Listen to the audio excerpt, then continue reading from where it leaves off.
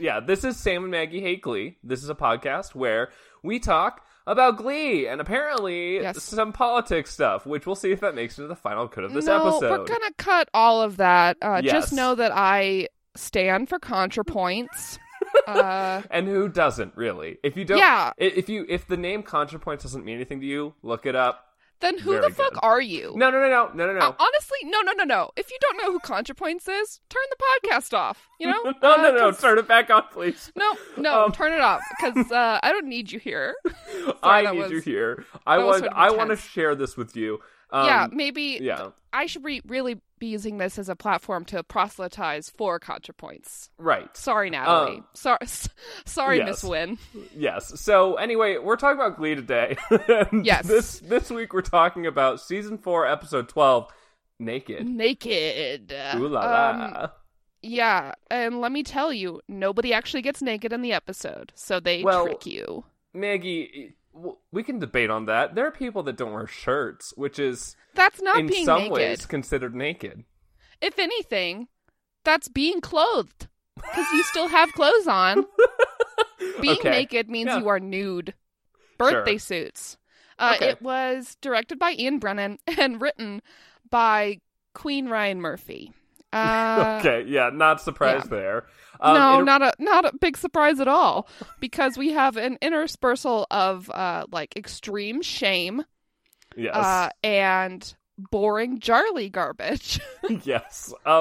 Just to finish out the boring stuff we do at the top, this originally aired on January 31st, 2013, with 5.48 million viewers, which is down from last week's 6.79 million, which is funny because it means that people turned it on for the first episode of the year and then just didn't again. Just didn't watch it anymore. Yeah, seems about right. Yeah. We start off the episode on probably the best part of the episode. Yes. Which is a shame. It's Hunter Clarington on the news. Like he's leaving some courthouse or something, and reporters are hounding him until he roid rages on someone and attacks a reporter. Yes. It's great. Hunter Clarington has charisma even when he's throwing fits. Honestly, that's where his charisma shines the most. Yes. This essentially is just to establish that, yes, in fact, New Directions is back. They're in for regionals. Also, my question was, when I watched it the first time, and in my notes, why is this on the news? Which immediately another character also asks. Andrea, we've met her before, but yeah. Yeah, Rod Remington is breaking down this Hunter Clarington story, and Andrea, his co-host and I guess former lover, is just this is bullshit. Why is this news? I went to college for this, and ends up throwing some shit around and quitting. Yes. Hell yeah, Andrea, live your best life. And Rod Remington is just guess I'm going to get a hotter, younger co-host, which is gross. Rod Remington is maybe the worst character on the whole show. I don't know if that's true, but he is very bad. Maybe it's Figgins? Figgins is probably the worst one. It's a fun... We didn't get a recap, so that's great. And this is a fun way to start the episode. Mostly in the sense that news is bullshit. Cable news is terrible. It's definitely high energy, and this isn't cable news. This is just fucking local you're Ohioan right. It's news. Even worse than cable news. Then we go to the choir room, where Finn addresses the New Directions, saying that, yes, we did it. Now we have to get $400 to go to Indiana? Indianapolis, is where regionals is going to be. Which, Artie calls the Paris of the Midwest, something along those lines. And when the bake sale is brought up, they reference that it only worked last time because Puck made edibles. Yes. So. Yes. This leads... Tina then suggests a... Before Tina does her pitch, Joe offers to sell his hair, and Sam offers to sell more semen. Oh, God. Yeah. I thought both of those jokes are good. I do. I mean, I do. It's great because Kitty has a response to Joe that is like, yeah. I She's don't like, know. no one would want that. Yeah, Gross. well, she does suggest a few people who might want it, specifically Yes. Rastafarian kids with cancer, which is just Yes. kind of a dour thing to say, or haunted, or trimmings for haunted pirate ships, which Yes. it's very good. So yeah, Yeah, that's a good roast, Kitty. But finally, they settle on Tina's pitch, which is the Men of McKinley calendar. She has noticed that this is the hottest crop of boys that Glee has ever had. So Yeah. she's like, we need to capitalize this and make them all take their shirts off for a sexy calendar. And Yes. everyone's about this, except for Artie. And, of course. yeah, Tina has a weird moment where she's like, Blaine can be sexy Santa. It's going to be awesome. I'm going to get to see his naked torso. And Blaine's just like, Yeah. Artie brings up, why are we objectifying men and not objectifying women? To which Yeah. Kitty replies that women are responsible for the consumer-driven economy, and she's not wrong. they're the reason that Twilight, even though it's poop on paper, would turn into $1 billion industry. That's pretty intense. Twilight's not that bad. Hating on it is just kind of a meme, especially by older white men. Thanks a lot, Ryan Murphy. Yes. If you want to know more about that, check out Lindsay Ellis's YouTube video about Stephanie Meyer. Let's just Yes. keep suggesting YouTubers for everyone to watch. Sure. There's a very cute moment with Go for Joe and Unique, where Yes. after Kitty mentions Twilight, Unique's like, Team Jacob. and Joe, like, confusingly, like, gives Unique a high five. It's amazing. I Yes. loved it. Yes. Yeah, I didn't know how to feel about that conversation because, like, it's just kind of sexist in all directions, which is, like, Yeah. I mean, I'd rather it was that way than just overtly sexist against women. So, like, Yeah. but... I think everyone's pretty intense about nudity in this episode. Like, nobody treats it like a normal thing. There's just sort of body shame in general. Well, which is not the best way to approach Yeah. media for young people, I think. Yeah, when we get to the other storyline that involves nudity, I think we can talk about it more because I have some questions about that there. But I mean, for this, I mean, on the plus side, we're back into like our usual stupid plot line with New Directions, which is that they have to scrounge together some money so they can actually get to competitions. Yes. It's been a long time, so thank God we're here again. Yes. I sort of like how Artie is trying to deflect with misogyny. It's Yes. very on brand for Artie. Yes. Lots of characters are very on brand this episode, except for a select few, which I will definitely tear into later. Okay. But before we get there, we have the return of Fondue for Two. Brittany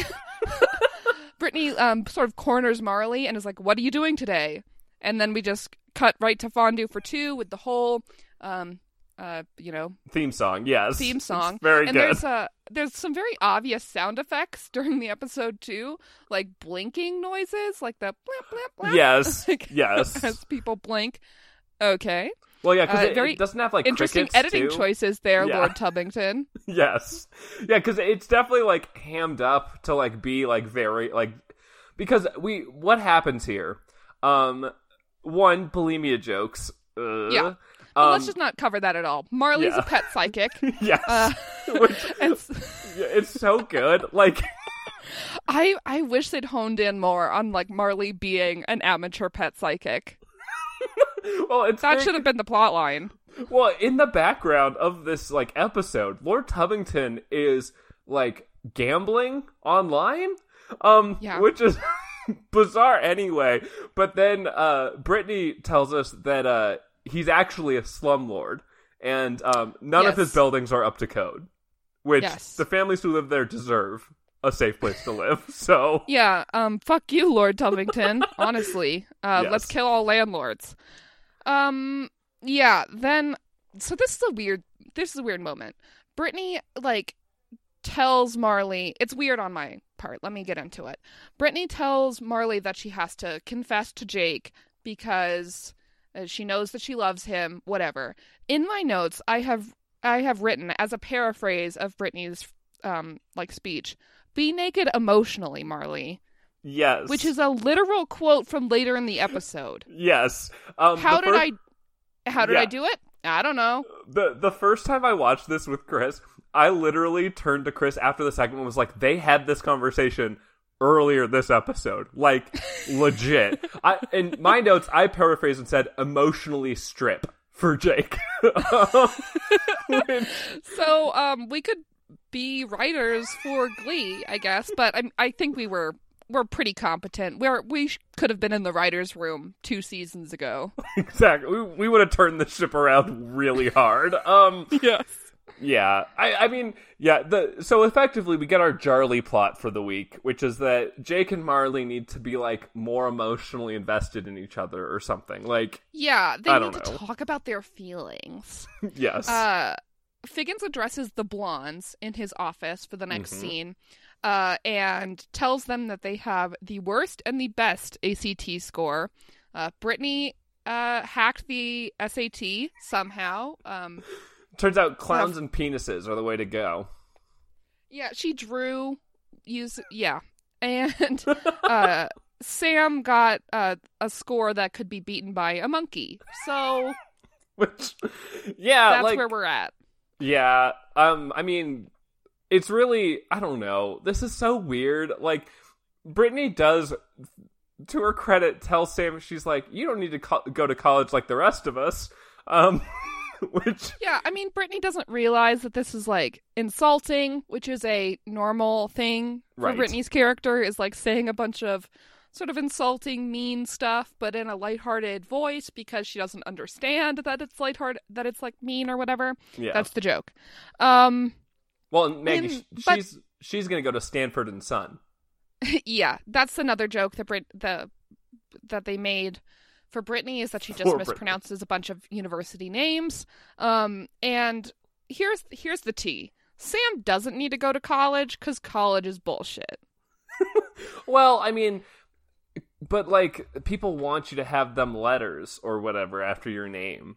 Like, they don't care that how you actually did in college. They just want you to be able to be like, yeah, I have a degree or whatever. I have a degree in ancient paleontology, specifically for Antarctica penguins. And they'd be like, sure, you're hired to work at Abercrombie or whatever, I guess. So, yeah, I mean, here's the tea, though. Sam could become like a physical trainer. Yes. And make fucking bank. Yes. He could become a yoga teacher and never have to go to college. Maggie, not to what? A broga teacher. But yeah, we'll get to that later, though. In general, this is the problem with this storyline, is that we've seen it before. This, like, white guy is really sad about how he has no skills and no talents, and he's really bad at everything. Future. And guess what? That's just not true. Like, and everyone's gonna tell him he's wrong. Yeah. For the rest of the episode. Yeah. I mean, I find Sam more interesting than Finn. Maybe it's just because he's hotter, and I don't. I mean, and I like looking at him more. That's sort of messed up on my part. But, I mean, here I am, laying my soul bare for you. See, I would say, like, I think Sam at least has more, like, evident, like, hardship in his life that makes me feel a little more sympathetic towards his character having this kind of, like, crisis. Whereas, like, Finn was always privileged and, like, always doing fine. So, like, But Sam, he has a dead dad. Sure, right, because the dead dad that he never met. Well, like, yeah, it's just, I mean, this is stupid, and I hate it. I really wish that we could have someone else have a crisis that, like, you know, actually, like, would be interesting. Like, Unique could have a crisis. That'd be interesting. I mean, I don't want Unique to have a crisis, but I would like Unique to actually be in the TV show more than 2 scenes.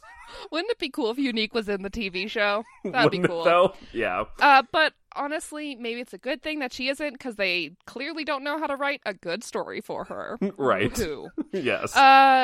So Rachel is talking to Electra, the film student, in the next scene. We're back in New York. Did you like my impression of Electra, the film student? Yeah. She is pretentious. That's her character trait, which is fine, because I guess we're supposed to hate film students in this show. Anyway, Electra has written a student film for her, like, thesis at NIADA, and Rachel has auditioned for it. This is all implied. We don't get to see any of this. And Rachel is like, oh, well, I'm so happy to work on this film. Is it about your grandmother with dementia? And Electra's like, no, dementia is an allegory for entropy. How dare you? Yes. Dementia is an allegory for the end of the world. Yes. Okay. Yeah, that's I had in my notes senior thesis film in parentheses pretentious. Also, Rachel, you'll need to get them titties out. Yes, Rachel is told that for a scene in this senior thesis film, she will have to get topless. She'll have to expose her breasts, which causes Rachel a moment of, I don't know, doubt? Crisis? Yeah. Yeah. She has sort of an artistic crisis. Right. Well, after Electra leaves, after Rachel says, "Yes, I'll do it." And well, I mean, she doesn't say no. Yeah, in this she's scene, like, "Let me think about it," or something like that. She doesn't even I think there was a commercial break probably, because it's really like Electra's like, well, you'll have to be topless. And then Rachel's just like, and then she kind of like looks down like pensively, and then we don't get any resolution there. Instead, Instead, we have Rachel's artistic crisis is portrayed as her having a conversation with her younger, more uptight self. Yes. Which is amazing. Yes. It's like the most Rachel thing ever. Yeah, this is one of the best things Glee has done in a while, honestly.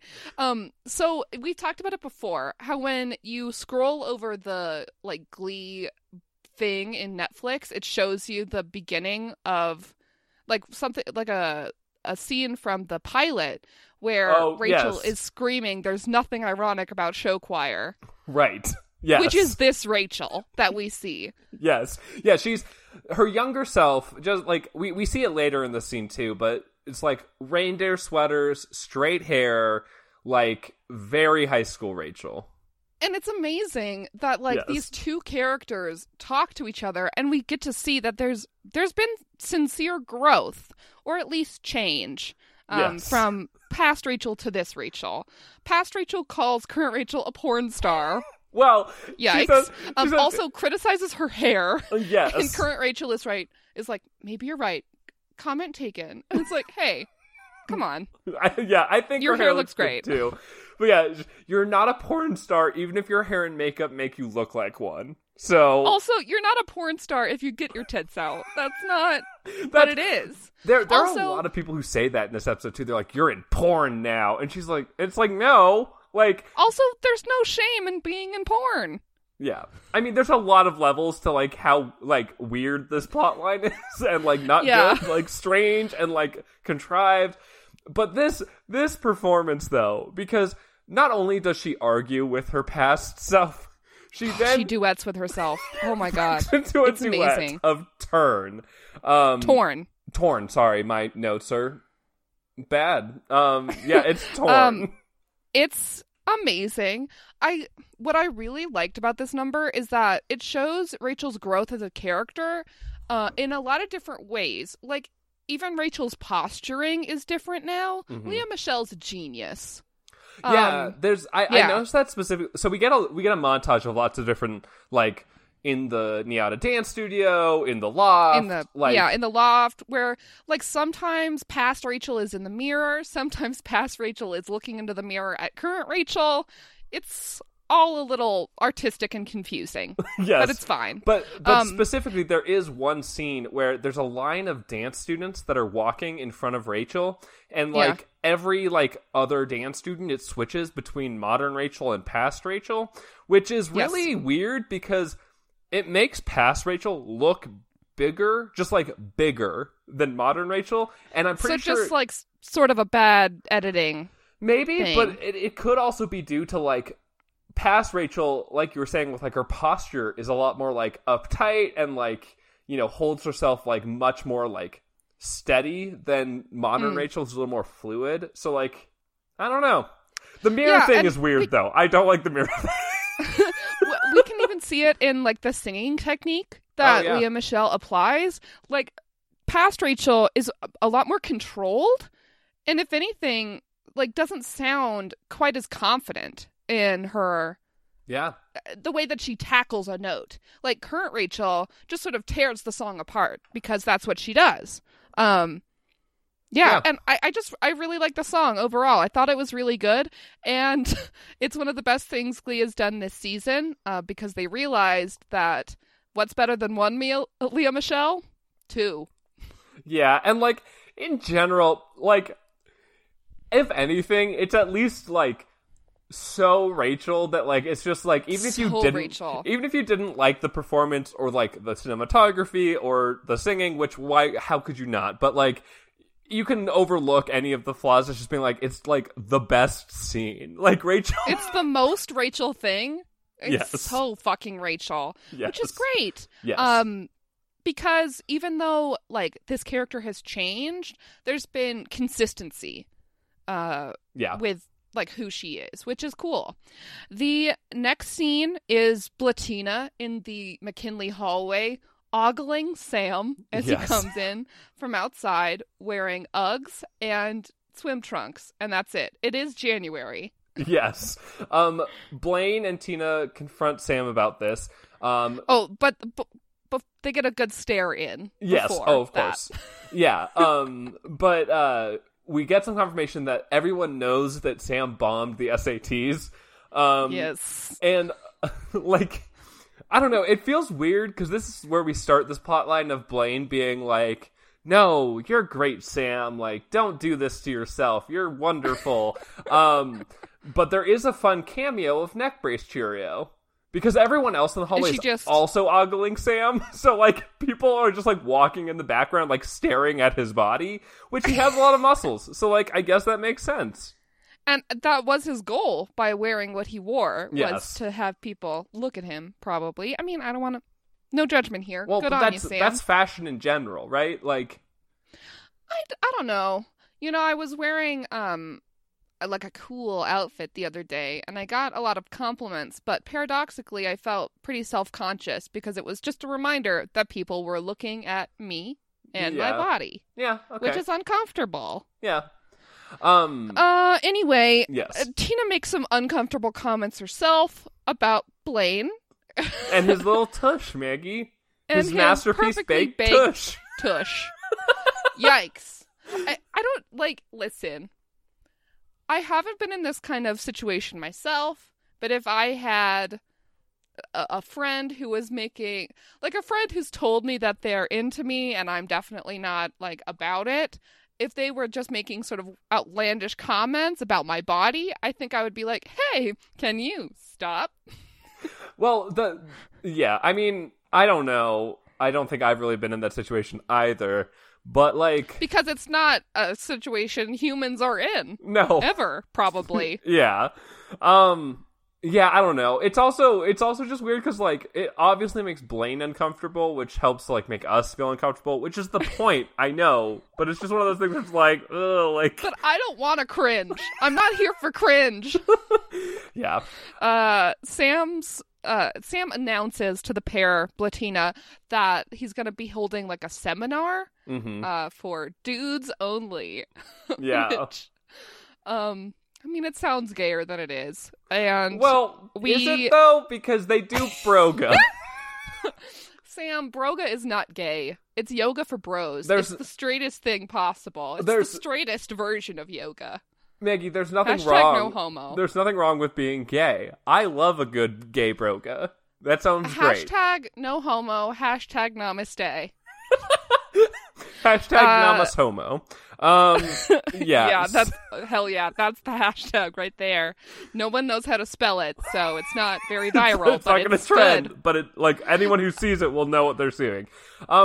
Sam's yoga class. Most of these people are doing a pretty good job. There's like a shot of Blaine in like lotus pose, yes. like reaching enlightenment. Like, how I would describe his face. Yes, like it feels like there's lighting to like indicate this too. It's so weird. Like they're in the locker room, so like, I mean, obviously it's a TV show. The lighting's going to be better than it would be in a real locker room, but like, It's weird. Artie is uncomfortable because he's not doing Broga and he doesn't want to show his body off for the calendar. But this kind of gets shut down in this scene, and instead, Sam tells us about his tips for looking hot. White chocolates, strip tips. Ugh. Which is like shaving your body and putting baby socks in your dick zone. We have to talk about this because Chris and I are both very confused about every aspect of this little piece here, because Sam says the line, make sure you use clean ones, because otherwise you'll get athlete's foot down there. Which begs the question: one, have athlete's foot? Yes, that. Two, why are you using used baby socks? And three, yikes. Like, why would you take socks from a baby? Like, why not just buy your own? It's just everything about it is weird. Like, it's for this joke about athlete's foot, but it doesn't make any sense, and it's just uncomfortable. Like, what? Can I ask you maybe a sort of uncomfortable question? Sure. Are you putting the socks in front or like on? Full transparency, have never stuffed, so I'm not entirely sure, but my assumption is you just put them like next, like inside your pants. Yeah. In that area. Like you don't put it next on. to the package, not on, not. No. You don't put the package inside. No. I don't think I would get you the effect. Desired effect. Yeah. Especially if it's a baby sock, which I mean. Yeah. Yeah. Also, he does mention right in the lead up to this scene, and I noticed it on the second watch. He's like, if you want to be the centerfold, here are white chocolate strip tips. And I was like, oh, okay. So that's how they try to justify this atrocity that they're about to commit. Okay, honestly, I loved this mashup. I thought it was great, especially for sort of aerobic jazzercise vibes. Yes, okay, sure. They sing Centerfold and Hot in Here as a mashup. Yes. It's great. Yes. They start the song with like a spray tan sequence where Cheerios are spraying them down with spray tan. And the funniest part is that like someone's going in on Jake's belly and he's just like, why? Yes. Yes. Yeah, and then because the joke is that Jake is black, so the spray tan's not doing anything. Right. Which there you go. Yes. So to clarify, so Sam sings the majority of the lead for Hot in Here, but like it's essentially all the Glee guys, minus Artie, and then Ryder sings the lead for Centerfold. This cuts between like this workout montage of all these dudes like trying to get in shape, and then also a performance for the rest of New Directions, like with Cheerios as like weights and stuff. They like lift some Cheerios up. There's some like partner yoga stuff. It's all fun. Yeah. It's all in good fun. Kitty makes some like eyes at the camera. Yes. In parts of it. Gotta love Kitty and her chaos energy. Yes. I think overall it's a great performance, really high energy. Sam clearly has body dysmorphia issues, which has been a consistent part of his character. Yeah. Because if you recall, like in one of the first episodes he was ever in with the main story, it was about his body and how he was uncomfortable with the way it looked. Or he's either really into the way it looks or really not about the way it looks. Yeah, he's I think the first time we ever talked about like his stuff was that like he talked about his like strict dieting practices. Yes. And so we get some clips of him like using I think they're calipers. He's checking his body, his BMI, and then there's also some like weighing stuff. Yeah, but the big thing, the takeaway here, the Glee Club loves it. They love music in general, so that's fine. But Artie is not excited about it, and he does not high five Finn. So no, that relationship is on the rocks. Yeah. Now we're in the teacher's lounge where Finn is preparing a cup of coffee, we are to assume. He puts a lot of sugar and a lot of creamer. But here's the tea. He drank coffee in an earlier episode. Yes. Or he was at least drinking something out of a mug. Yes. So I agree. I also noted that the first time I watched it. I was like, last episode, he literally drank coffee without any of this rigmarole. Because, like, in the main reason is that, like, I could be fine with it if they gave us this montage of him, like, dumping all this shit into his coffee, and then just being like, and then just going for it. But he literally, like, holds it up to his face, is like, here we go. Here goes. And it's like, no, you've already had coffee. Like, and we saw you do it. You just drank it in the background. Like, we know that you do this. So, yeah. Anyway, this is here because Sue is he's here to confront Finn about his pornographic smut peddling ways. Yes. And Finn tells her to suck a hot one. Which, again, also, what? What? I sort of loved that phrase. I don't see. Sue, you could suck a hot one. Which, again, I also, like, especially because when I was rewatching it, like, Chris was nearby, and, like, Finn has this line, and then I had to stop and be like, wait, what? And then Chris was like, what? And is that a turd? Is that a dick? Like, what? But exactly, it's a real puzzler. It's a head scratcher. Ryan Murphy's an artist. I mean, the nice I will say, like, it's in the same vein as their like jokey, like weird things that Shannon says sometimes because she's you know a hick or whatever. But also Finn's egg corny stuff. Yeah, you know, yeah, where he just says something slightly wrong. Yes, yeah, as a joke. But I'm it's not good. mad at it. I thought it was funny. I'm going to use it in my real life, so here we go. You can suck a hot one. Finn threatens to blackmail Sue with the penthouse centerfold that she is rumored to have done. I don't know if we've gotten like set up for that, maybe in like some rant to Will. I mean, this whole plot of Sue feels so stapled onto this episode. Like, yeah, well, it's because we're to believe that Sue wants to destroy the Glee Club, right?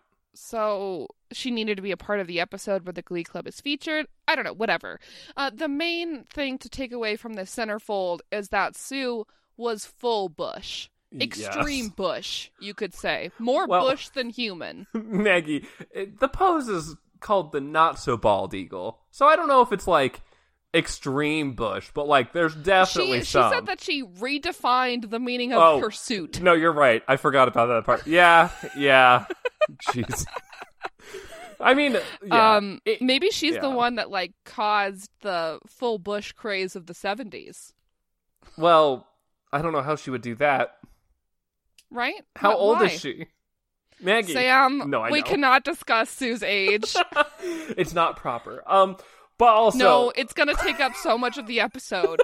Yes. To discuss that minefield. Yeah, so let's cut to the next scene with a conveniently placed box of Rooster O's. The art department, whoever set up that shot... deserves a medal. I thought it was hilarious because Kurt's eating breakfast at the Bushwick Loft and naked Brody enters from somewhere. Yes. And his dick is covered by the Rooster O's. Yes. As he's walking, he just sits down at the table and Kurt doesn't realize that Brody is there and naked until he looks up and is like, whoa! Yes, which, yeah, he then pulls in front of my cereal... which he's sitting on my vintage flea market chair, Rachel Berry. Yes. Rachel then uses this opportunity to announce to Kurt that she is doing the nudity scene, which we kind of alluded to this earlier, but Kurt gives her the whole spiel about how it's pornography and, like, her naked boyfriend lives with them now, and, like, last year she was wearing poodle skirts and, like, pining over Finn or whatever. How did her life go so wrong? Because it's so wrong to, you know, like, be a person or whatever. Kurt's pretty fucking uptight. Yes. Well, Maggie, he's not getting any, unlike Rachel, Sure. so, like, he's... Are you... Yeah. Or Kurt's just, like, in general, kind of controlling and annoying. Yes, which, to be fair, I wouldn't be surprised if he was modeled after specific people. But yeah, and Brody defends Rachel's decision. He brings... Also, Kurt's uncomfortable with feminine sexuality. Oh, of course. I mean... Because he's a misogynist. Yeah, so you get a gay card, and it says, watch out for that female, like, watch out for women anything, and you're like, oh, God, vaginas, ugh. Yeah, I don't want to be, like, judgy, but that's what's going on. It is. No, it totally is. Like, Kurt is just like, ooh, boobs, don't show those to anyone. Ew, boobs, gross. But, yeah, he also, like, yeah, it's weird, because he calls her slutty Barbie and calls Brody misogynist Ken, which, like, Brody's only input in this conversation, he's like, yeah, you know, great actresses show their boobs to get Oscars. Yeah, I mean, literally, what Brody says is that he's naked in their apartment because he supports Rachel. Right, like... How is that misogynist? Or, like, pointing out that, like, our system is really broken in that, like, women get Oscars when they show their tits. Like...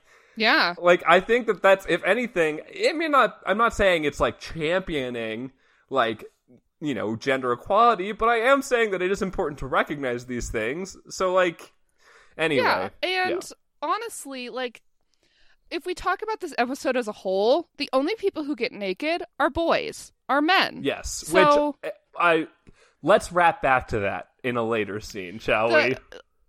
We are still dealing with the male gaze, but it's the gay male gaze. Yes. So, okay. Yes. So for now, let's move on to one of the plots we've already gotten to. Charlie alluded to. Yeah, Charlie is bantering in the auditorium, and then they sing 1,000 Years, which... Before I watched this episode with Chris... It's a Twilight song. Yeah, I didn't know that. This was written specifically for, I think, one of the Breaking Dawn movies. And it, like... Yeah, well, it's written for the wedding between Bella and Edward. And, like... That is, like... Yeah. Or no... What? You know what? I can't really remember. It's been a while since I've watched those films. Yeah. But, yeah. Which, yeah, like it's in the movie. But the artist has said specifically that the song is about Bella and Edward. So, like... Because they're vampires who can love each other for 1,000 years. Sure.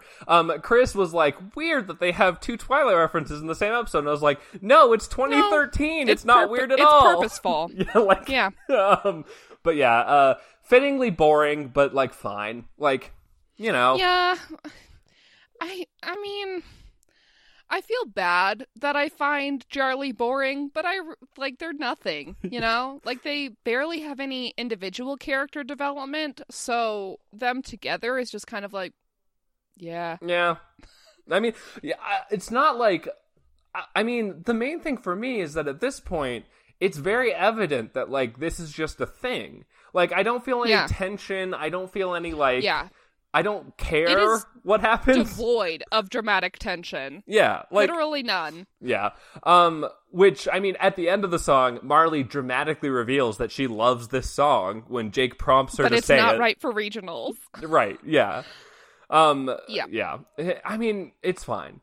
It's fine. It's really just fine. The next scene is Finn talking to Artie about finding Sue's centerfold. Mm-hmm. It's sort of like an espionage-y thing in the library where Artie is like, oh, so you're tasking me to go through years and years of vintage pornography. Yes. I'll take that on. Yeah. He's pretty excited about it. He then takes the opportunity to tell Finn that he's uncomfortable with being in the calendar. It takes Finn a couple tries to understand that Artie is saying, no, I don't want to be in the calendar, period, at all. But Finn does understand, the show sort of jerks itself off. Yes. about how brave Artie is being. Right. Yeah. Because so Artie tells Finn finally understands, and then Finn's like, yeah, you're right. It's not just girls who don't feel good about their bodies. Good job, Ryan Murphy, for writing this plotline. It was so brave of you. Good job, all of us, for allowing this bravery to exist. Oh my God. Like, okay. Which, like, I don't know, it's weird, but, like, I was just listening to last week's episode of Keep It, which is a podcast that talks about, like, you know, celebrities and shit. But, like, there's a huge, like, debate going on right now in Hollywood about how, like, portraying people with disabilities is, like, super ableist and not okay, which is like... Yeah, I mean, especially portraying people, like, casting able-bodied people yes. in those roles, specifically. Yeah. We're talking about the Bryan Cranston movie. Yes. Duh. I mean, it's fucked up, right? Yeah. Like, it's fucked up. Artie calls his body broken in this scene. Yeah. That's really fucked up. That's really ableist and pretty garbage. Yeah, which, like... Wouldn't it be an interesting turn to have Artie feel confident about his body? Or, like, I mean, I would feel more okay about it if this was, like, if we knew that this was, like, written, like, either had an actor who was actually in a wheelchair or had some input from someone who is, you know, actually, like you know, in a wheelchair or something like that, just so that way it doesn't feel so, like, like, it feels like it's, like, you know, it feels like able-bodied people being like, oh, it must be so terrible. I can't even imagine that. Like, it's so awful. You must feel bad about yourself all the time. And it's like, if we listen to them, maybe they'll tell us instead of, like, putting words in their mouth for them, assholes. Like, yeah. So that's the tea. Yes. Next scene is Jake and Ryder flexing, grunting and flexing at each other. # no homo. Yes. Even though they, like, talk about their feelings. Yes. Well, and, yeah. So get naked together. Yes. Kitty and Tina come into they interrupt their flexing sesh to tell them their themes for the calendar. Mm-hmm. And then they leave, and Jake shares his Marley anxieties with Ryder. I called him Rai in my notes. Yeah. Yeah, sure. Yeah, I mean, it's kind of nice. They, you know, they talk about Marley and, quote, saying it, which I guess we just are, like, it's a teen drama, so I guess we're just supposed to figure out that it's saying I love you to the other person. But this is, like, such a weird contrivance. Yes. Like... Yes. This is where Ryder tells Jake to get naked emotionally, like, word for word. Yes. And this is where my head exploded. Maggie's guts are on the page. But yeah, like, and then it just cuts to Jake singing "Make Me Love You," for the Glee Club. Let Me Love You. Sure, whatever. Which is originally by Neo, but I like this version better than the original. Yeah. Yeah, it's sort of boring visually because it's just Jake sitting on a stool with, like, the big wide sweeping shots of the choir room where the camera sort of goes around Jake, and then it goes around Marley watching Jake, and then it goes around Jake again. You get it. It's the thing. Yeah, it's fine. Well, I wrote down, like, I really like the way it sounds, which is good for a song, you would imagine. But, like, the tone is, like, really nice. Like, it's really, like, a nice, like, soothing sound. Like, my favorite part is I noticed at the end of the number and went back and rewatched it, Kitty is so over this the entire time. She is, like rolling her eyes. There's a bit where in the background you can see her, like, hitting her head against the wall behind her. Like...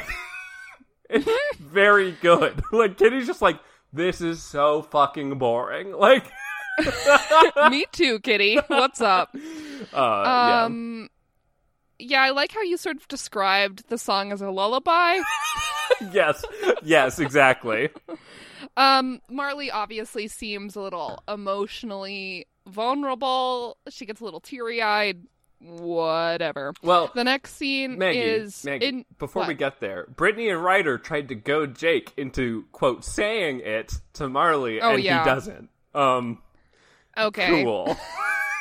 Great writing show. Whatever, I don't care. They have literally been dating for like a week. Yeah, exactly.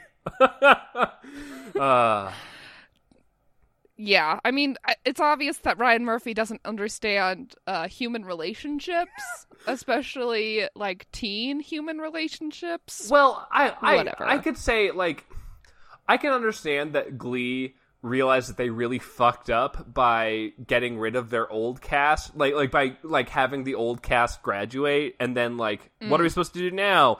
It's like if you leave a long-term relationship and then you immediately start trying to like actually Netflix and chill with people instead of like fucking. Sure. Like you try to like actually like you'd be like, yeah, let's watch Marie Kondo's Tidying Up, and it's like, no, you don't do that until you're like actually dating. Like, you don't do that on a first date. You're just comfortable with the idea of like having someone to watch TV with. So, Sam, are you saying you can't learn how to spark joy with a stranger? Romance? I mean, I think there are better things to do to get to actually know someone than sit around and watch TV. But maybe. I don't know. Yeah, anyway. The next scene is at the Bushwick loft. Rachel says something asinine about a hipster Russian neighbor. And it turns out that at the open door, it's not Kurt, it's Santana and Quinn, who have been called in as the shame squad. Yes. They're here to body shame Rachel until she doesn't get naked on camera. That's the goal.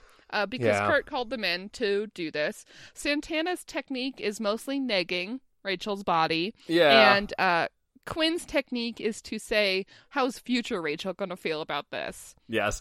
I did make a note. I do like this 2-2-2 rule that they use, where it's like, how are you going to feel about it in 2 weeks, and then 2 months, and then 2 years? I think that's just an interesting way of making decisions. Santana does bring up, like, the fact that the internet exists. We do get a reminder that her sex tape is a thing, and, like, there's a bit where Rachel Googles Santana Lopez, and then we get all of this, like, gross stuff about Santana's sex tape, and Santana's like, that's going to be with me forever. I don't know. Yeah. But also, like, I hate that Ryan Murphy is kind of demonizing the, like, AFAB body. Yes. It's not good. No. Yeah, no, I agree. I think it's not good. It's very, like, you hit it on the head when you said they're the shame squad. They're here to, like, tell Rachel that she can't do the thing because it's not appropriate or whatever. But, like, I mean, I don't know. I like Quinn and Santana. They do hone in on that it's, like, a student film. Yes. They're like, this student film is pretentious and probably about a grandmother with dementia. Well, that is, Rachel's like, well, because earlier when Rachel's defending it to Kurt or something, she's like, it's a good film. And so Santana's like, it's not a good film. It's a senior thesis. There's no way in hell it's gonna be good. So, like, more shade against the film majors, but I think they sort of have a point that Elektra's film might be garbage, but that's, I don't know, this whole, like, body shame stuff, I'm just not about it. No. Like, and Rachel knows that her breasts are her prize winners. She says it herself. She does. So why not show the world, baby? Yeah. Yeah. Yeah. The scene ends, and we go to the photo shoot. Yes. At McKinley. We see New Year's Blaine. He's wearing a cummerbund, but no shirt. Yes, of course. Classy. And like a collar with a bow tie on it. Yes. And a party hat, and he's got a bottle of champagne as his prop. We see Beach Jake, where he's like threatening to punch a blow up shark and then is riding it in the next shot. Yes. We see Farmer Joe. Yes. Who is wearing a big straw hat and has a watering can and like a rake. Yes. As his props. And then Patriotic Writer. That's when we cut to the actual meat of the scene with Tina directing the shoot, saying, "Give me I want you realness." That sort of thing. Give me sexy liberty, sexy freedom. Yeah, I don't know. This is just weird. Like, Tina is about dude bodies. She loves them. Well, and like specifically Blaine, because there's a bit where I'm trying to I think Sam is posing for one of the scenes where he's wearing like swim trunks or whatever, and then Tina's like, "No, Blaine, get in this scene too. You're looking real perky." What happens is that Artie is like, "No, I'm fine, just holding like the bounce light thing." Yeah. And Tina's like, "Oh, then I guess we'll just have to do a group shot for August. Blaine, get your sexy butt in here." Like that's the vibe. Yeah. And Joe is like, "Great, I'll be here next to Sam." And Sam is like, "Oh no, you're gonna look like a bloated Bob Marley. You don't want to be in this with me. You don't want to compare your body to mine." Yes. Which is mean. Well, and Joe says, "I'm as God made me, dude." Which I also wrote that down because on the nose. Yes, he's Jesus. For anyone who's listening who doesn't know, he's Jesus. He is Jesus. Then Sam proclaims that he's lost his pump and can't have his photo taken. Yes, he's being a real diva, which Blaine then confronts him about it, because like we said, this is the pep up storyline. Blaine, Sam gets really negative about himself. Blaine is sort of the Rachel to Sam's Finn. Yes. Here. Exactly. Yada, yada, yada. They're still going to love him even if he has 7% body fat. God, the horror or whatever. Whatever. We are going to come back Blaine to this. Obviously... Yeah. Blaine very clearly cares about him, though. Yes. And is like, "Can you stop lifting for a second? Maybe eat a cheeseburger every once in a while. Sleep in a little. Skip a workout. It wouldn't kill you." Yeah, we get... Sam mentions that he's, exhausted watching his diet and doing 2 workouts a day. We should really hone in here. He has an eating disorder. Yeah. No, it's true. Yeah. He has some serious body dysmorphia, which, not to sound too much like Glee here, but, yes, it's a problem that both, that everyone across the gender spectrum has, especially in a, super capitalist consumer society. I don't want to go down where that we're lane told too much, that though. our bodies need to look a certain way, so we need to pay a lot of money for our bodies to look that way. Yeah. They really should have honed in more on that, and they didn't do it. I don't know if they could have done it well, but whatever. Yeah. We'll never know. Next is Finn's big bluff. He goes to the teacher's lounge and presents Sue with a manila envelope. And she says, so you found it. And Finn's just like, mm-hmm. And then Sue has a little speech about how she's like, "Maybe I do want to actually look at this. I'm very proud of my penthouse centerfold. Let me get a glimpse of that taco." Ugh. Gross. Definitely written by a gay man. She opens... Who's afraid of vulvas. Yeah. And she opens it to see that it's just random papers. No, Maggie, it's a highlights magazine. For kids. Just so good. Finn absolutely gets the highlights magazine in the mail. Yes. But yeah, Sue was like, "You idiot, you had me skewered with this." And then Finn's like, "Oh ho ho, I have a cell phone because it's 2013 and no one's realized that this is gonna be such a fucking trope in 5 years." But yeah, he recorded her. He got Sue on tape saying that she did the centerfold.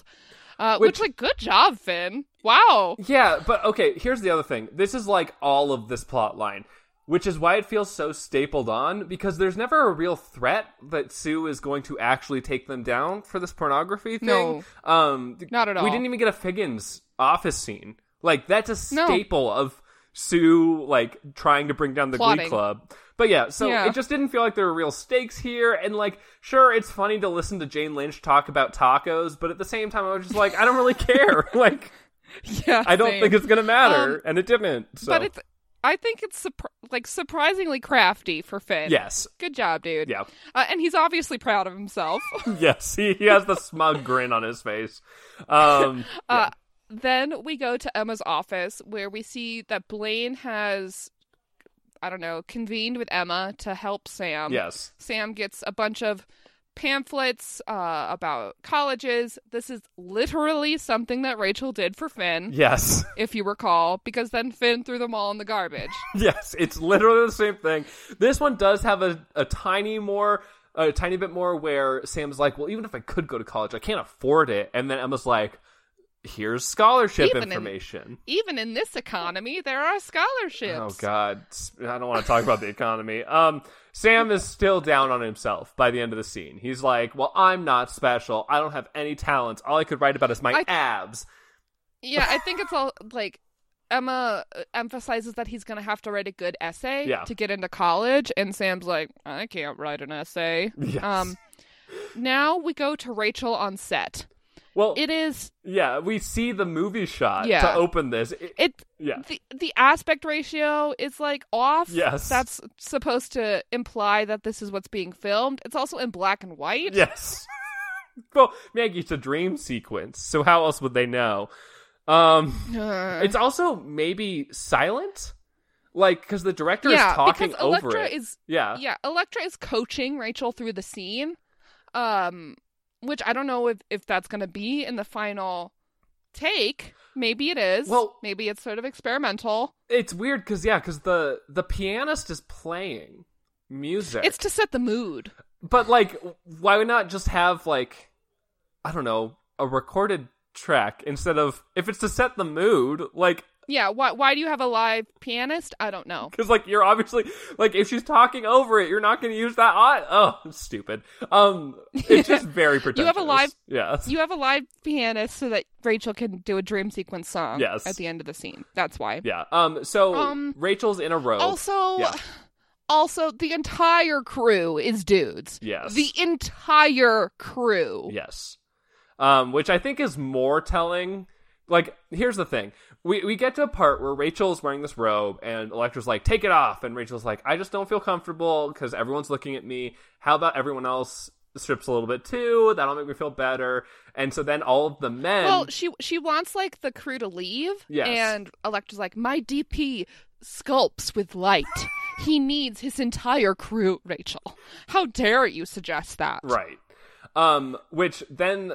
I guess the DP is, like, kind of in the background of the scene, and Rachel's like, well, maybe if everyone else took off clothes, I would feel more comfortable, and then he's like, yes, everyone do it right now. So they all strip off their shirts, and my question was, is this a commentary on the fact that, like, men can be half-naked on, like, TV, and, like, it's acceptable? Like, I don't know what the hell this is trying to tell us, I guess, is my real statement. That is really a good question. What is Ryan Murphy trying to tell us with this scene? Like, what is his artistic intention?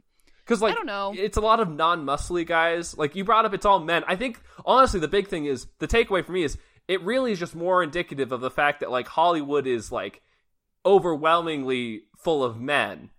And that's a real problem, than it does say anything about nudity and, like... Yeah, you're right. To me, it says a lot more that it's like, oh, why is this entire crew dudes? Instead of like, oh, wow, there can be half-naked men on TV and they don't have the same beauty standards as someone else. And it's like, no, that's not what I'm getting here. Yeah.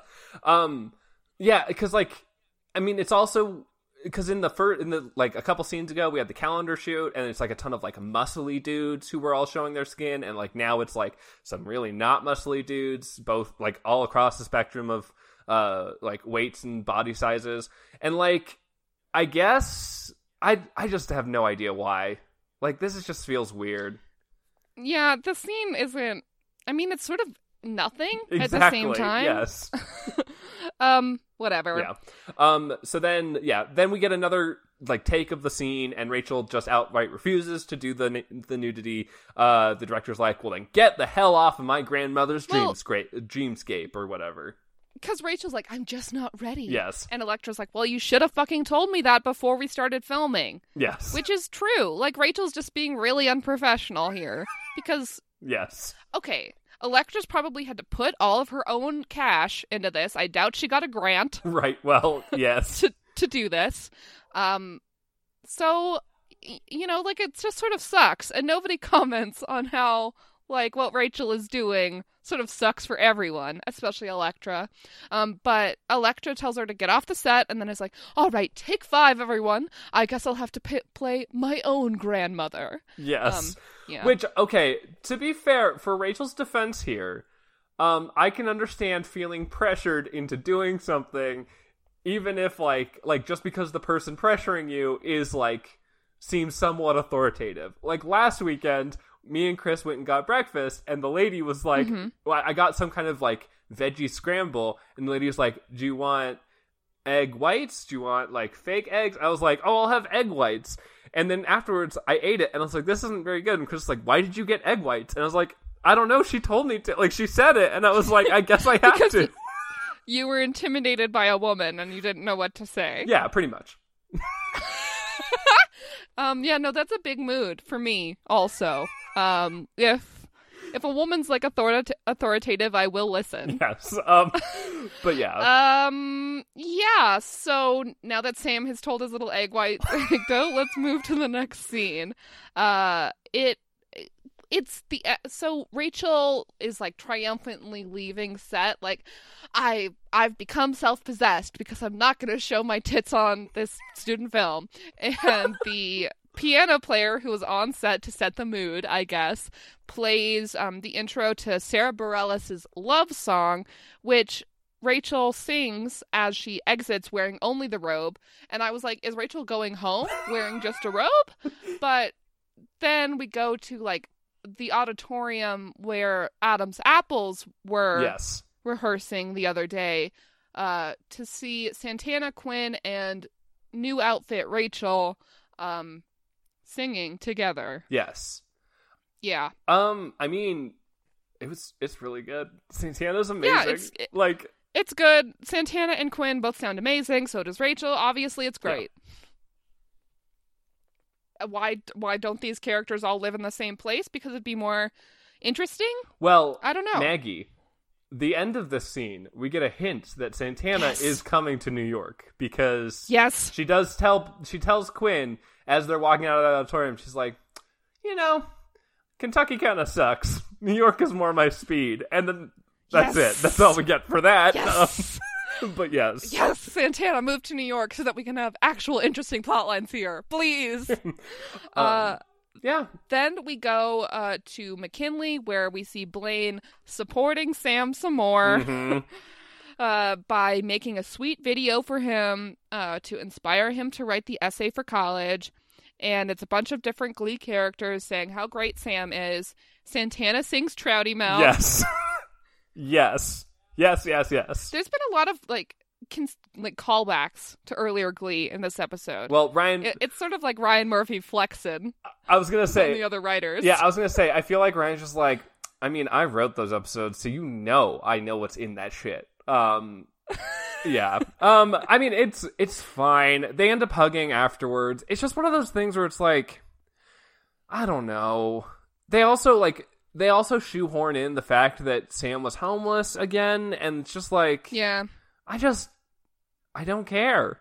Like, that's the overwhelming issue with this episode. I just don't care. I mean, I sort of care about Sam. Yeah. I care more about Sam than I care about, like, I don't know, Finn. Right, which we talked about that earlier. It's just, even so, like, there's only so much, like, pity I can take on someone, you know? Like, yeah, Sam cries. Finn closes out the video by calling Sam a substantial person. Sure. Then we see Sam sort of reconciling with Artie by wearing clothes in the calendar. Yes.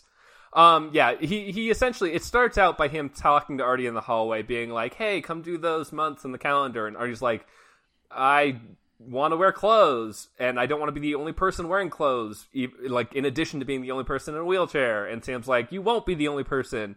And then it, like, does, like, a fun spinning transition into a group picture of all of these dudes wearing their holiday outfits.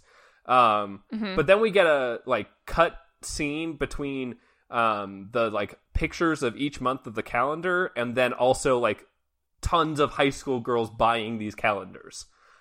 Yeah, because there's, like, a signing event where all the Glee guys are signing their dates of the calendar. And Dottie is like super bold. She tells Ryder that he can get it. Yes, he can suck a hot one.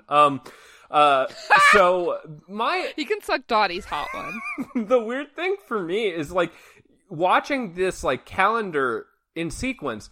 Joe is April and May, which means that you have Joe 2 months in a row, and then later Sam is summertime, baby. Sam is August and September, which is just like, why not split? Like have them switch one of those. Like, I'm sorry you're upset, but it's because they want to put Joe in the bunny outfit. Which, yes, I mean, and he has to be the gardener man because he's the earthiest. Yeah, I really like that gardener picture. The bunny outfit's like whatever, but like, yeah, it's just. Should we? I mean, would it be like sort of the antithesis of the meaning of the episode if we were to rate them on their hotness right now? Yes, I think so, because I think the whole point is that we're not really supposed to judge people based on their bodies, Maggie. Fine. But yeah, it's the all the pictures are fine or whatever. We get some exposition from Finn telling us that they've made $350, and he's telling Sue as well. Which Sue is like, I'm gonna destroy you, blah, blah, blah. Sure. Yeah, and then we get the exit of the Jarly plotline because Jake gives Marley a calendar that he wrote on his October month. I love you. Love you, baby. Yes. Marley's like, I love you too, because it's really easy to say it after, I guess, the floodgates are opened. Then they kiss. And then we get the last number of the episode, which is just kind of weird. Yes. It's not really cohesive with the rest of it. Well, I mean, yeah. Artie says at one point, this is a new year, new me, and Sam agrees. Is it cohesive with the episode because there's a calendar in it? I guess part of, I guess the end point of the Sam storyline, which we didn't really cover, is that, like, he is comfortable not showing his body, which is, like, such a weird thing to say. It's like having a New Year's resolution where you're like, I'm gonna go to the gym less. Like... No, that's a good resolution to have for Sam in particular. Yeah. Because... Exactly, yeah. Yeah, like, he is working out too much. Yes. You know? But, like, it's just... It's weird. It's just a weird way to end that. But, like, yeah, like, so they do this number, This Is the New Year, which has this music video vibe because... Yeah. Also, the lighting from the camera reflects in their irises, which makes them all look really weird. Like... Yeah, it's like those like ring lights. Yes. For like, beauty YouTubers, basically. Which does make them all look like aliens. Yes. Which is funny because in a good way. One of them is, and another one is a demon, which it does make him look kind of demonic. Is a goddess of chaos. Yeah. So I do like that though, because they pair Kitty with Joe, and Kitty just looks really exasperated again. Like, yeah. And Joe's like whipping his hair dancing around wildly with his he's pulling a full on Willow Smith. What if in a future episode Sam sings? No, not Sam. Joe sings "Whip My Hair Back and Forth." I would love that. What if that happens? I would love that. I mean, he is. I would love it too. I'd love it so much. He is white, and that is like some serious like appropriation of like female black culture. But like he does have dreads, so he's already on that train anyway. Yeah, he's already appropriating black culture. Yeah. So, you know. Yeah. Yeah. It also transitions into like, you know, normal New Directions kind of prancing around the auditorium stuff. The choreography is just terrible. Like, they run around Artie a little bit, like literally run in a full circle. Yes. They just do a couple laps. Close to the end of the song, they lift Artie in his wheelchair, kind of bar mitzvah style. Yeah, that's also weird. It's like, it's just weird. I don't like it, but... Yeah, it's not great. And they're all wearing black and white, and the lighting does make them all look kind of gray. Yeah. Yep. Then Unique gets trotted out to sing the big last note. Of course. Yeah. That's the other reason I really don't like this number, is because it reminded me that Unique could be in the show more, and she just isn't. Like... She just isn't. Yeah. Now, that's the end of the episode. Yes. So, let's do the podcast business. This is the podcast business. But it's a metaphor. And metaphors are important. Gold stars are important because gold stars are a metaphor for me being a star. I don't know. I can't remember the tune of that song. No, I thought that was really good. Thanks. Now we're going to do gold stars. Yes. Which is where we choose a character who deserves a gold star. In the spirit of Rachel Berry awarding herself one every single day. Yes. Maggie, would you like to go first? Oh, I'm going to give my gold star to... Well, I'm going to split it. I'm going to give it to Rachel for the first half of the episode. Okay. Because I really love that Torn duet. Yes. And I'm going to give the other half to... Well... you dug yourself this hole, Maggie. I don't know what to tell you. Maybe no one? Can I just give half a star to Rachel and that's it? I mean, I guess. That's what I'm doing. Okay. Yeah, Well, no. Actually, I'm going to give my other half to Joe. Okay. Sure, yeah. Sexy Gardener. I'm as God made me, dude. Sexy Gardener. I'm as God made me. Yes. Much in the same of Rachel giving herself a gold star every day, I'm giving my gold star to Rachel. That Torn duet is literally, we heaped praise on that, but like really it's just so Glee. Like it's like the most Rachel Berry thing. Like, yeah, the most Rachel Berry shit possible. Yeah, and then I did have a notable honorable mention for Santana. Mostly because I miss her when she's not in the show. Because like the scene, I miss her too. The like Shame so Squad good. scene is like but like she does just have some like zingers that are really good, and then her part in Love Song is very good. So, yeah. Yeah, I think we sort of confuse Santana. I think we both are sort of blinded by like how hot she is. Sure. Because she says some mean stuff where she like body shames Rachel by calling her tits mosquito bites. It's not cool, but like at the same time, you know, it's Santana. Yeah, I would say the issue for me, at least at this point, is that I feel like the show has actually done a fairly okay job of characterizing Santana as the kind of person who is just mean to everyone, but like doesn't mean anything. Like she says some like horrific stuff, but she's very like blasé about it, and like there's like a real heart underneath. But at the same time, you're right. Maybe I just think she's hot. Shit. Oops. Oops. Yeah. Now let's do best number. Yes. We have Torn, Centerfold / Hot in Here mashup, 1,000 Years, Let Me Love You, Love Song, and This Is the New Year. I'm choosing Torn, obviously, because we already praised it a whole shit ton. But Centerfold / Hot in Here is definitely going on my workout playlist. Yeah, I picked Love Song. Mostly because it showcases Quinn and Santana, and even Rachel. Like all three of them are really good. I really love all of them.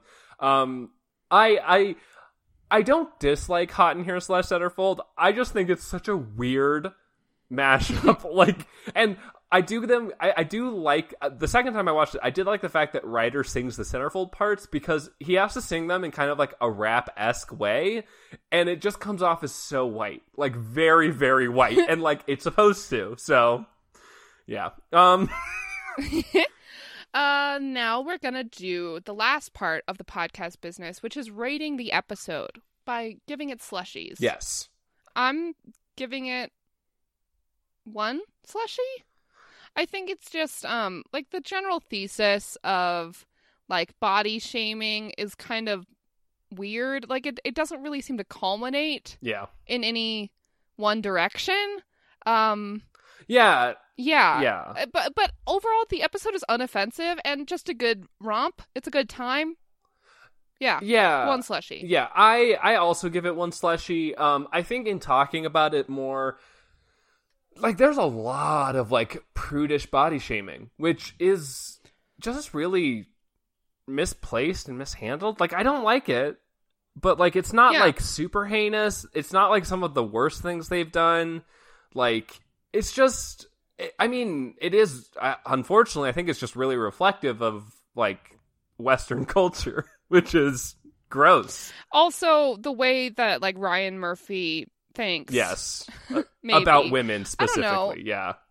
Or, because, like, it's not like body shaming is a consistent thing throughout his work. No. But it's definitely pretty consistent in Glee.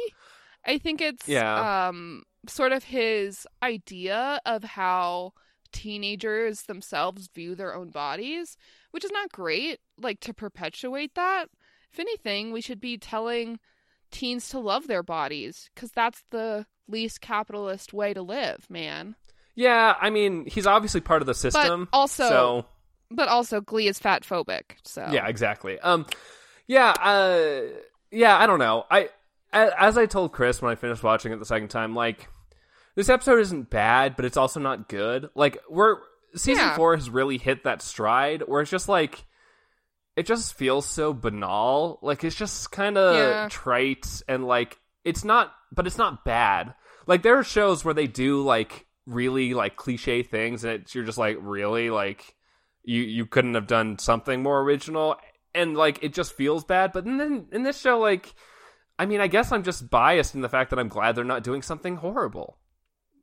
Yeah, maybe we're just used to how they like, just act out a trope. Yeah. Maybe we were just used to it. But yeah, overall, this episode is pretty unoffensive. Yeah, exactly. Good on ya, Glee. I am excited for good episodes, if they exist. Yes.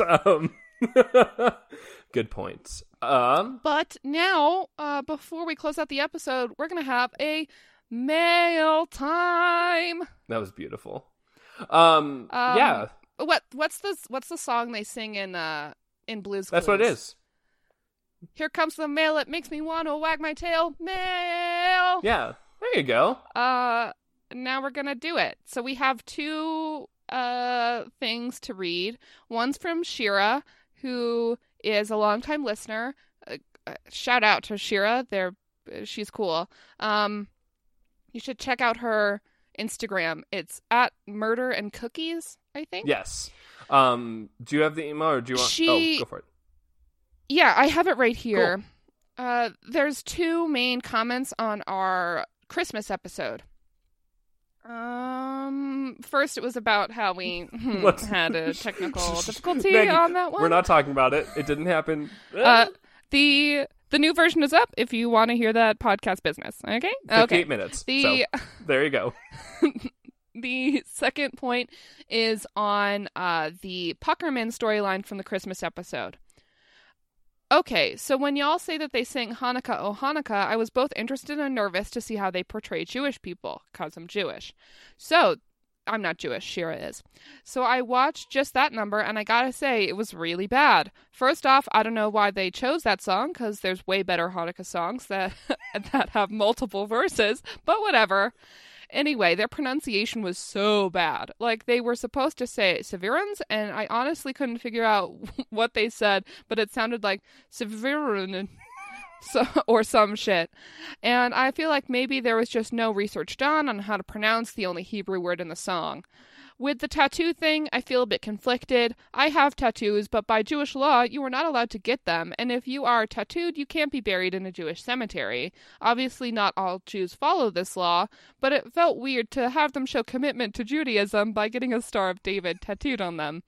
And when this is pretty much the only Jewish representation on the show, it felt half-assed. Yeah, totally right, Shira. Yes. Straight up. Yeah, that was, like, I really appreciate, like, first of all, Shira, of course, but also anyone who has a different, like, perspective than us, specifically, like, when they address things like Judaism. Like, we're not Jewish, so, like... Yeah, we don't have any experience, in, like, with Judaism, so it's great to have, some firsthand... Yeah. Experience, telling about Glee's portrayal. And Shira's right, it is half-assed, and I don't know if Glee knows how to do it any other way. So, which, yeah, we've talked about in the past, is weird because, like, one of the showrunners is like notably Jewish, So, like, you think he would have more input, but yeah. You'd think he'd know how to pronounce a Hebrew word. Well, and maybe that's being judgmental. Yeah. Maybe he didn't go to Hebrew school or whatever. Well, I mean, Jewish kids have to do. But the bigger thing for me is, especially after getting that email, I noticed in this episode that, like, we see Jake's tattoo a lot. And it's just like... Yeah, it's prominent. Like, it's just one of those things Well, it's because he's taking his shirt off all the time. Right. And flexing at Ryder. Being like, hey, dude, want to oil up my guns? Yeah, but... Ooh, let's grunt at each other. Yeah, but thank you again to Shira for sending us that. We really appreciate it. Like I was just saying. And also the technical thing, too. Like, might be. Sorry, bros. It's okay, Sam. We forgive you. The next the next email's from Jamie. Bless you. Jamie Greenwood. She says, the only way the whole messed up timeline could have worked with the Christmas in New York and the breadsticks dinner and whatever else all happening at the same time is if Brittany somehow used her alien skills to bring everything together, which is probably also what the creators were expecting her to do for the episode, except she didn't, because it just doesn't seem to quite mesh. Love you both, Jamie. Yes. Thanks, Jamie. Thank You're you. correct. Yeah. That episode's timeline is just pretty garbage. So buck wild.